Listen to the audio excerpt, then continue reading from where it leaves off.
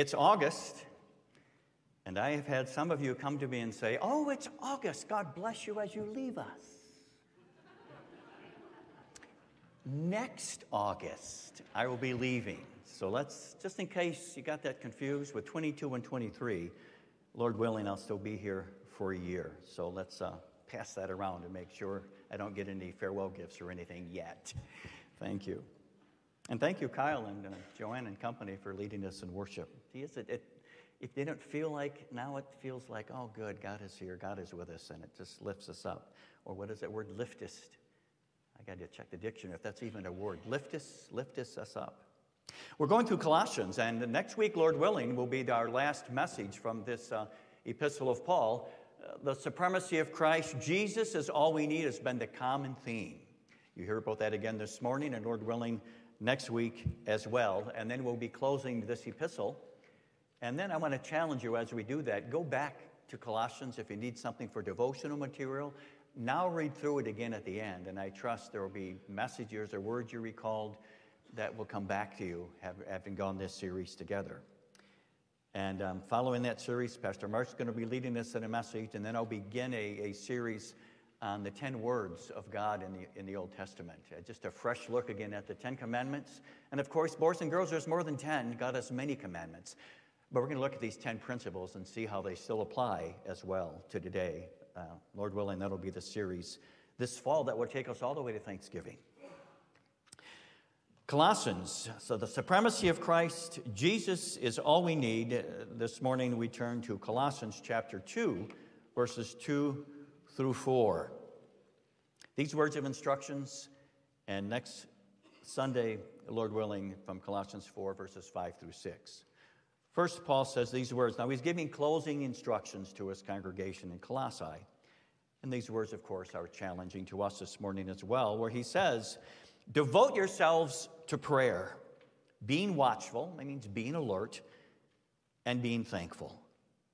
And pray for us, too, that God may open a door for our message, so that we may proclaim the mystery of Christ, for which I am in chains.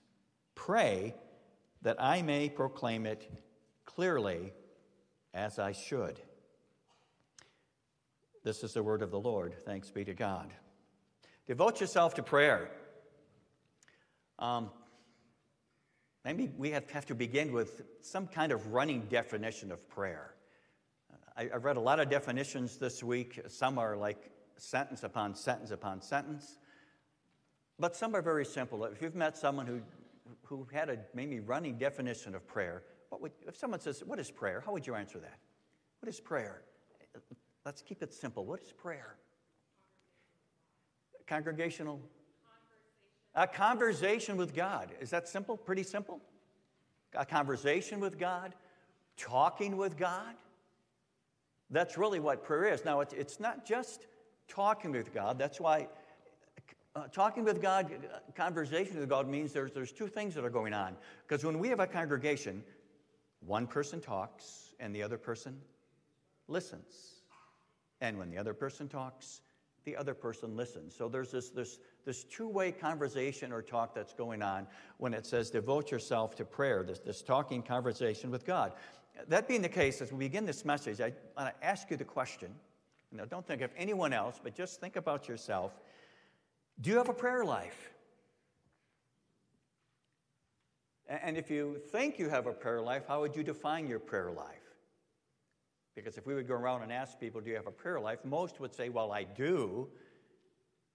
And then we might hear someone else say what their prayer life, how it differs somewhat from yours. If you have a prayer life, how would you describe it? Now, I got a lot of contrasts that I want to share with you because you probably fall into the realm of one of these contrasts.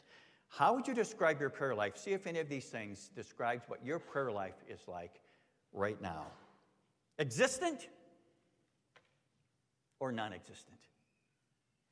It's alive or dead? Regular or irregular? Persistent or occasional? Fervent or half-hearted? Active? Inactive? Meaningful or meaningful repetition. A high priority, a low priority. Paul says in this first verse to the church in Colossae and to us this morning, devote yourselves to prayer. And I want to have you catch the gist of that, because that's what this word devote has everything to do with. He says, I trust that this is a high priority in your life, that it's existent and alive and regular and persistent and active and fervent and meaningful and a high priority. And maybe for some of us, that's all we need to hear this morning before we go home. I got to go home and get right with God and stop this 2-second prayer in the morning, or the 2-second prayer at night, or the repetitious prayer that I always give. And I got to work on getting my prayer life back in order. And for most of us, that is for most of us, because we know how time can consume us.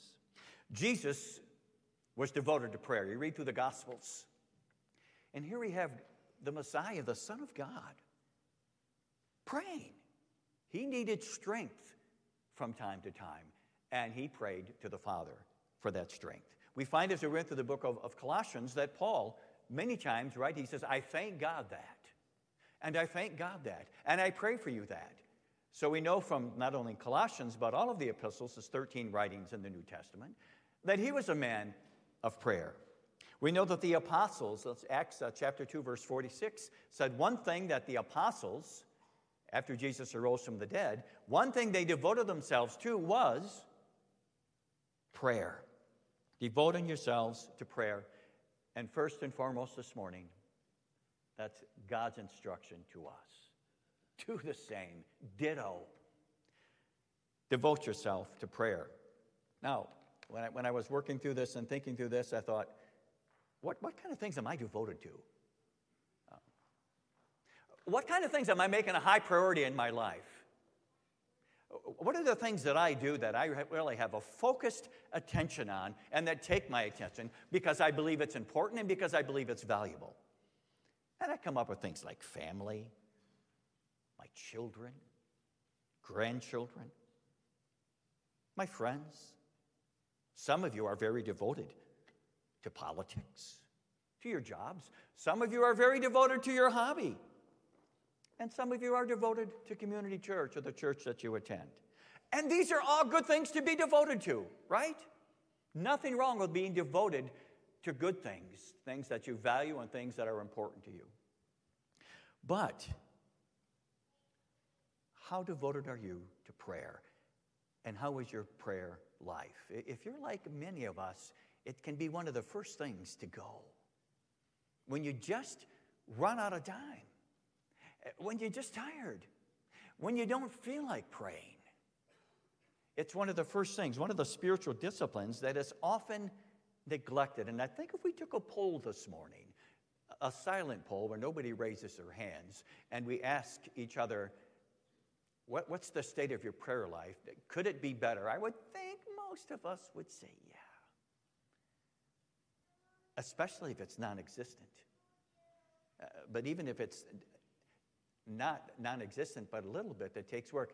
Probably the best prayer life I had is when I was in California for a year.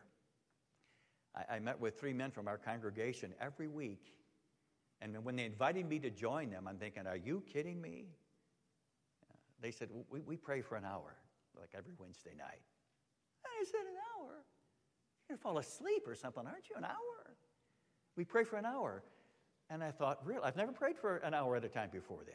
And then we met week after week after week, and then all of a sudden we found ourselves, an hour wasn't even enough to pray for all the things we were praying for. And I'm kind of sad that I left that habit some time ago. And maybe I can challenge some of you, especially those of you, because prayer is an intercessory kind of gift. Not just learn how to pray, but learn how to take the time to pray. And most of us need to do better at making prayer a priority. And the best way you do that is to keep a list. I find that the best people who pray, they have a list. A lot of them by their bedsides. A lot of them by a lamp or by a chair that they sit in the morning or the evening. And they're very faithful in going over that list. Devote yourself to prayer. Be watchful. That simply means be alert. And be thankful, so that when you pray, make sure you give thanks to God every time you pray. Notice Paul did that even in this book and other epistles. Even when things weren't going well for him, he was still thankful that God was there for him. Now, Paul, I believe as well, he must have had some kind of prayer list, because when he prayed, and he often prayed well, there was one thing that he did well when he prayed, is that he shared his prayer request. I fear there are some of us, and myself included at times, we don't necessarily want to share with other people what we would like them to pray for us, right? You ever been in a small group or a meeting, and you say to the person, okay, we're going to go into prayer now. Anybody have anything that they would like prayed for? And often there's silence. And sometimes I think, boy, there's 6, 7, 8 of us here around the room, and there's nothing that anybody has to ask God for tonight as we want to pray together. What Paul did well is that he shared his prayer request. In verse 3, he says, listen, pray for us. Now, he's talking about the people that ministered with him and as a missionary. You know, Paul was a master missionary. If you read a little bit into his life as a missionary, there were 4 great missionary journeys that he went on. And he says to Colossae, pray for us as we do the work of God. And that just was a reminder to me. And may I say, this church, more than any church I've served, prays for their missionaries well. I'm so impressed on these quarterly, right? They're quarterly, right, Kyle? The quarterly mission Sundays where we not only take offerings, but we pray for them. Paul was a missionary. He says, pray for us. And we say, other missionaries, we not only financial support, but we have prayer support as well. But think through that some more. It's not just our missionaries that we pray for. All of those who present the gospel to people, whether pastors, Bible teachers, and people like you as a Christian. You are a missionary, you know. Well, you may not have the title of missionary, but whenever you have an opportunity to meet people who need to hear the gospel, you present the gospel. Pray for us. Pray for everyone who takes part in participating in sharing the gospel. Notice, he says, I want you to listen closer the next few minutes regarding what he says regarding this. He says, pray that God may open a door for our message. Get this open door concept in your mind for a moment. Pray that God may open a door for our message. Because I want you to understand who's responsible for what when we share the gospel with someone. Notice he begins by saying, God opens the door. God opens the door for the opportunity to present the gospel. Our task is when that door opens, is to share the gospel.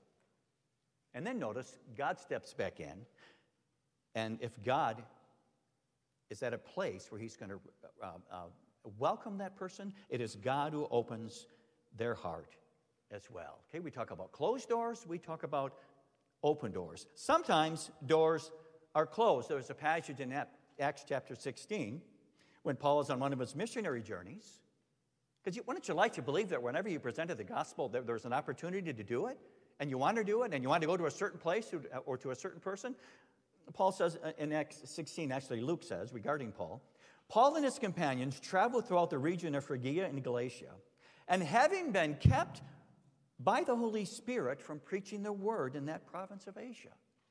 Having been kept from presenting the word. When they came to the border of Mysia, they tried to enter Bithynia, but the Spirit of Jesus would not allow them to do that. Okay, so that tells us there are times and places when God says, you might want to go someplace and to someone and present the gospel to them. But for right now, that door is closed. I don't like to hear that. But God has a reason and God has a plan and a time when someone or a place should be receiving the gospel. Sometimes the door is closed. And other times, of course, as you read through the book of Acts and to the church in Corinth, we find that that door is open and that hearts are open to receive it. We go back to the gospel in Acts. And listen now, we just read a time when it was closed. Acts chapter 14, verse 27 says, and then arriving there, now they gathered the church together and reported all that God had done through them, and note that God had opened the door to the Gentiles. If God didn't open the door, they couldn't do it. But God opened that door. Acts chapter 16. Now we're in Philippi. We sat down and began to speak to the women there. One of those listening was a woman from Thyatira. Her name was Lydia, thank you. A dealer in purple cloth. She was a worshiper of God, but she wasn't a Christian yet. So if anybody ever says, well, I worship God, you say, well, that's fine. A lot of people worship God, but are you a Christian? She was a worshiper of God. The Lord opened her heart to respond to the gospel message. He not opened the door, he also opened her heart. The church in Corinth, 1 Corinthians chapter 16. But I will stay on at Ephesus until Pentecost, because a great door for effective work has been opened to me, says Paul. God hasn't closed this door yet, so I'm staying.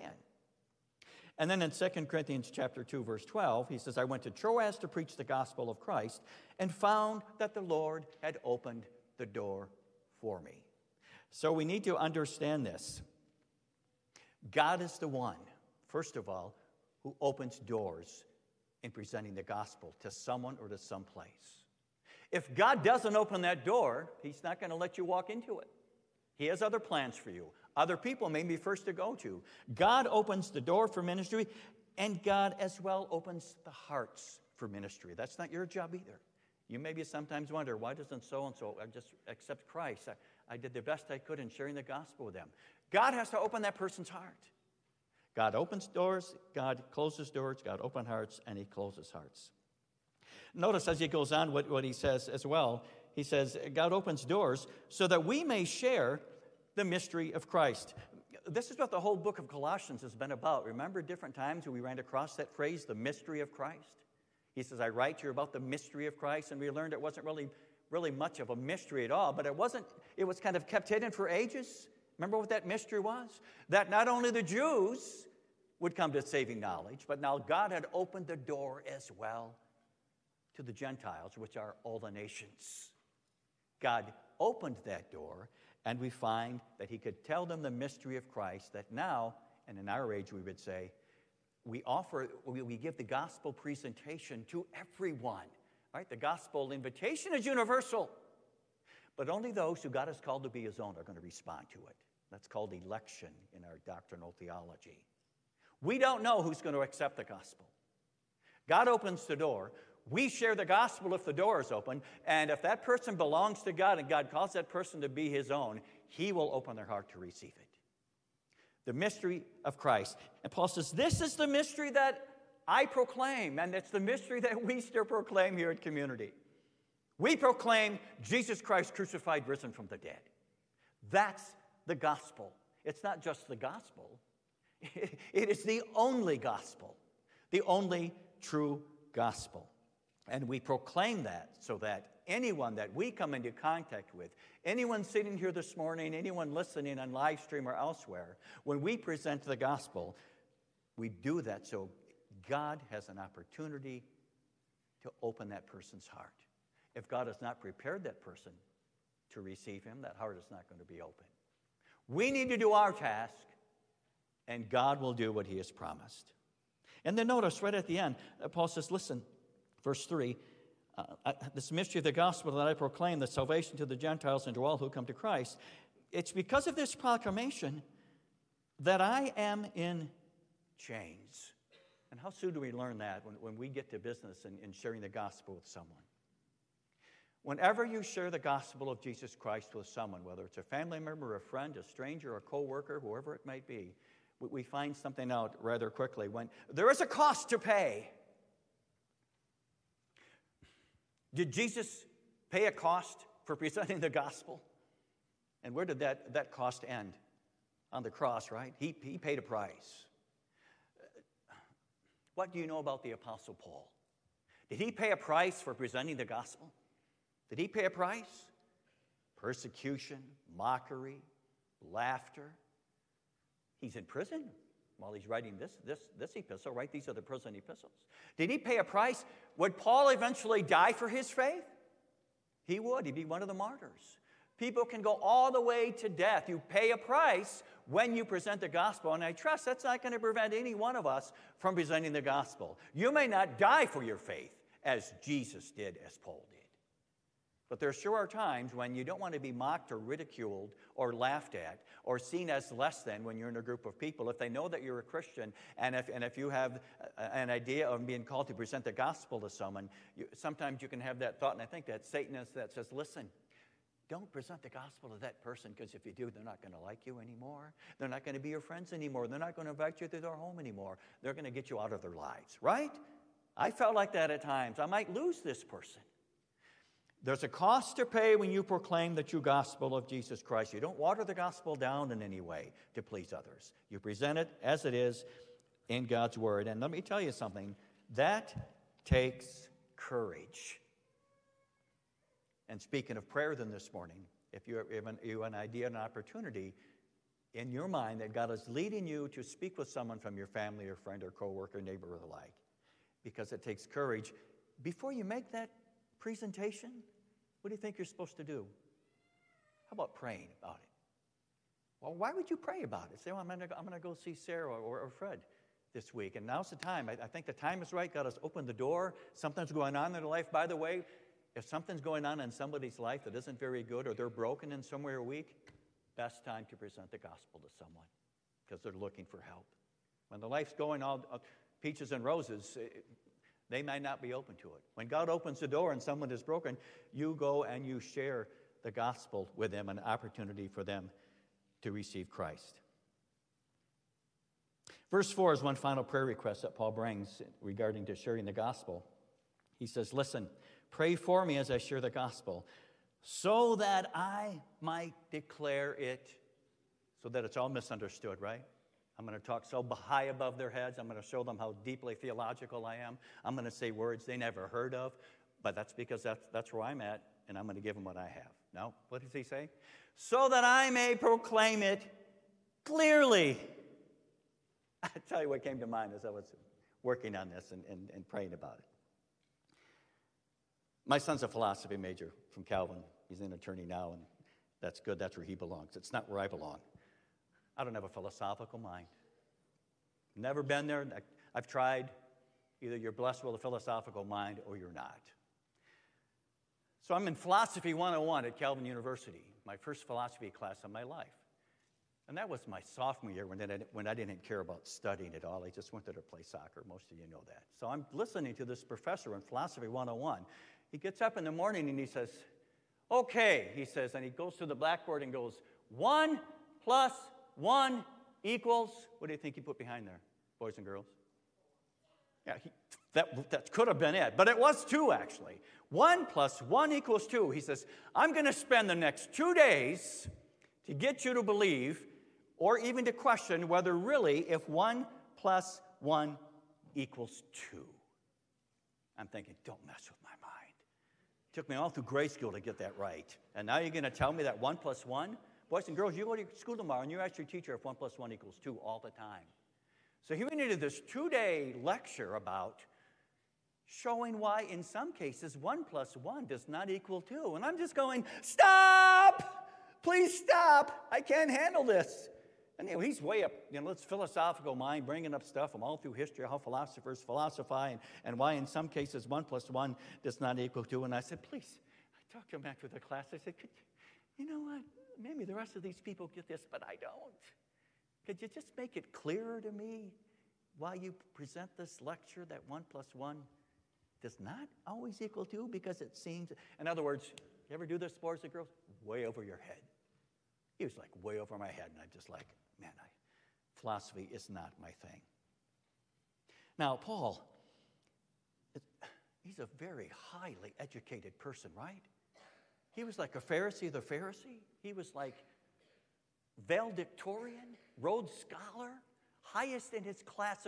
And that says something, because the Pharisees were all very highly educated. Well, he was kind of a step above all of them.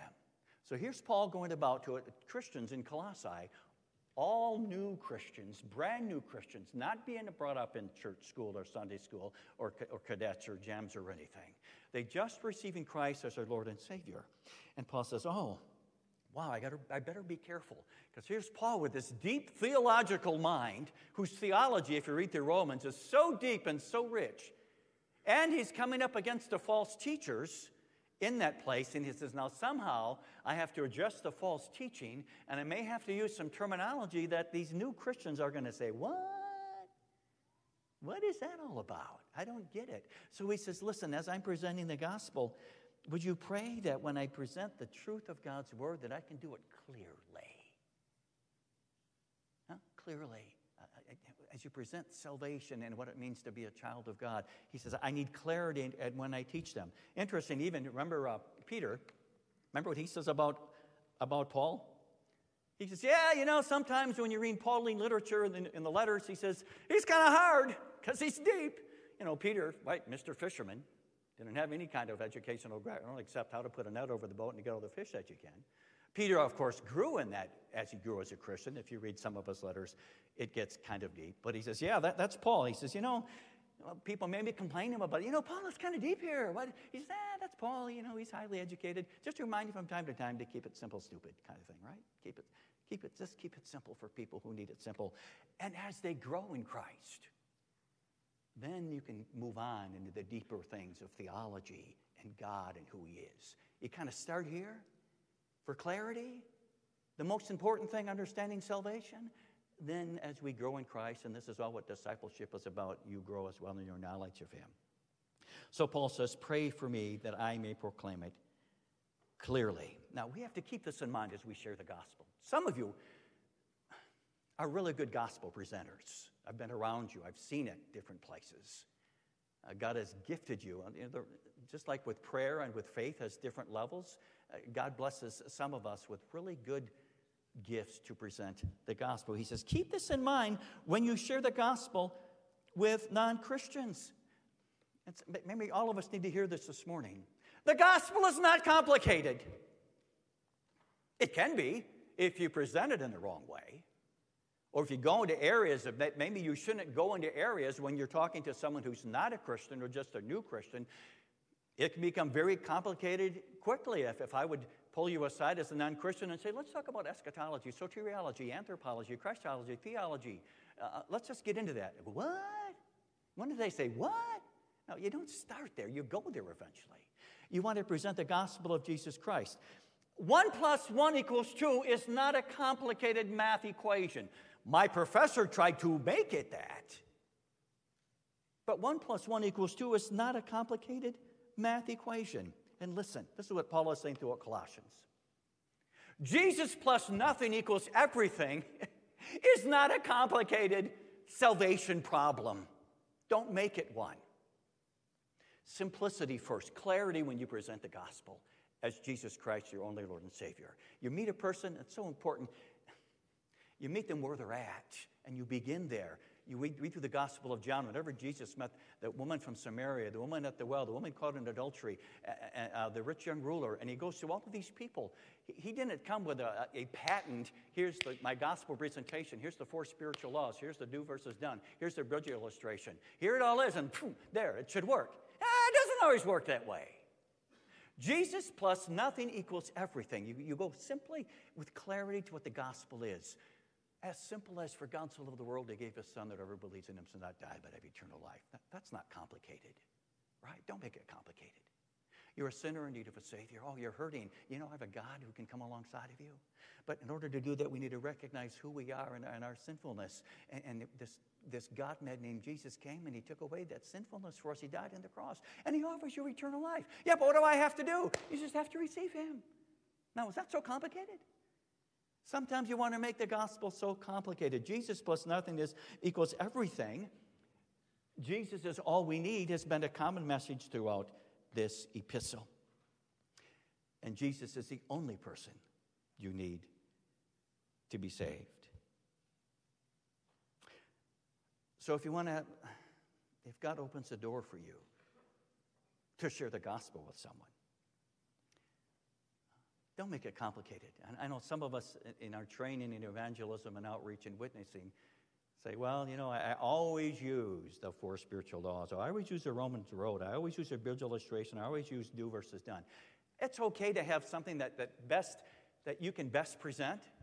So I'm not saying don't do that, but be careful when you do that. Sometimes, and this usually happens, when I go to a restaurant and it's a waitress, and somehow I always get in their life a little bit, and sometimes it's not always so good. And do you think it's good for me that you need the 4 spiritual laws right now? No. You find out where someone is at and you walk with them. You're hurting? Why are you hurting? Oh, you just lost your mother, or your son just died of leukemia? You go to where they're hurting and you present the gospel. And you don't, that's not a good time for any of these four spiritual laws. You've got to say, well, let me tell you about Jesus who can come alongside of you. And I have so much more to tell you about him. But you start there and you go forward. We share the gospel with someone and we try to make it clear. Don't make it too difficult. Devote yourselves to prayer. He says, make it a high priority. And maybe you have, as I'm speaking this morning, maybe you have a family member, a friend, a coworker, a neighbor, someone that God is going to bring you alongside of this week. Usually it's like, oh, I didn't know that was going to come along, because you never do.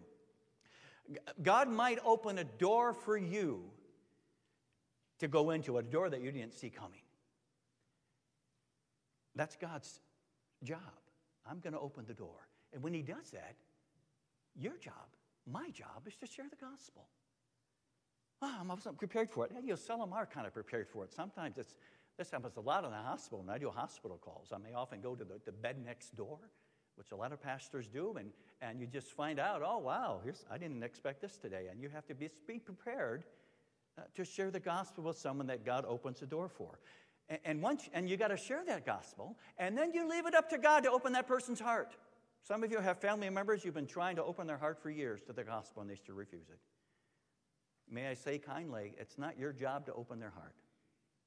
Your job is to share the gospel, and as long as they are open to you sharing the gospel, you keep sharing it. And if God in his goodness and of his grace has determined that that person belongs to me, he is one of my elect, one of my chosen children, he will open their heart. It might not be the time or the day that you thought he should. Because there are many stories that I've heard of people who've been after their family member or friend or neighbor or coworker for years, and nothing has happened, but then all of a sudden on a given day out of the blue, God opens that person's heart. Our task is to share the gospel, and God opens the door. Let God go about his business of opening that person's heart. But you may even pray in closing, may I say. You can pray that once God opens that door, which he's going to again this week in any number of ways, and when you share that gospel, you know what you can do when you leave? Not only if that person, you can say, I'm going to pray for you, pray with that person. You can go home and say, God, I did my thing. I did what you asked me to do. God, open their heart. Open their heart. Call this person to be one of your children, and let me teach them more about what it means to grow as a Christian. That's what was going on in Colossae. They were growing. Young Christians needed the sharing of the gospel done clearly. May God give us the ability and the willingness to do the same for anyone that he opens the door for us, that we can share the gospel and draw them to Christ. Father, thank you for your word.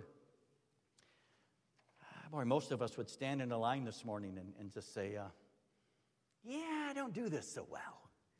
I leave that up to missionaries and to pastors and to Bible teachers. I don't feel called to be an evangelist. And yet we are all called to be witnesses. And all of us can even think about times as we pray where the door was open for us, that you opened a door and we didn't make good when that door was open to share the gospel just because we didn't dare or have the courage. May that change in us this morning. We're open, Father, to any door that you open, to come into somebody's life and by your grace and for your glory, to share Jesus, just that gospel that's not so complicated. And even that opportunity comes this week. May that happen. And by your grace and for your glory, may you open their heart to receive Christ, because that would be a great answer to many prayers that we bring for those who are still outside of Christ and are members of our family and our friends. In Jesus' name we pray. Amen.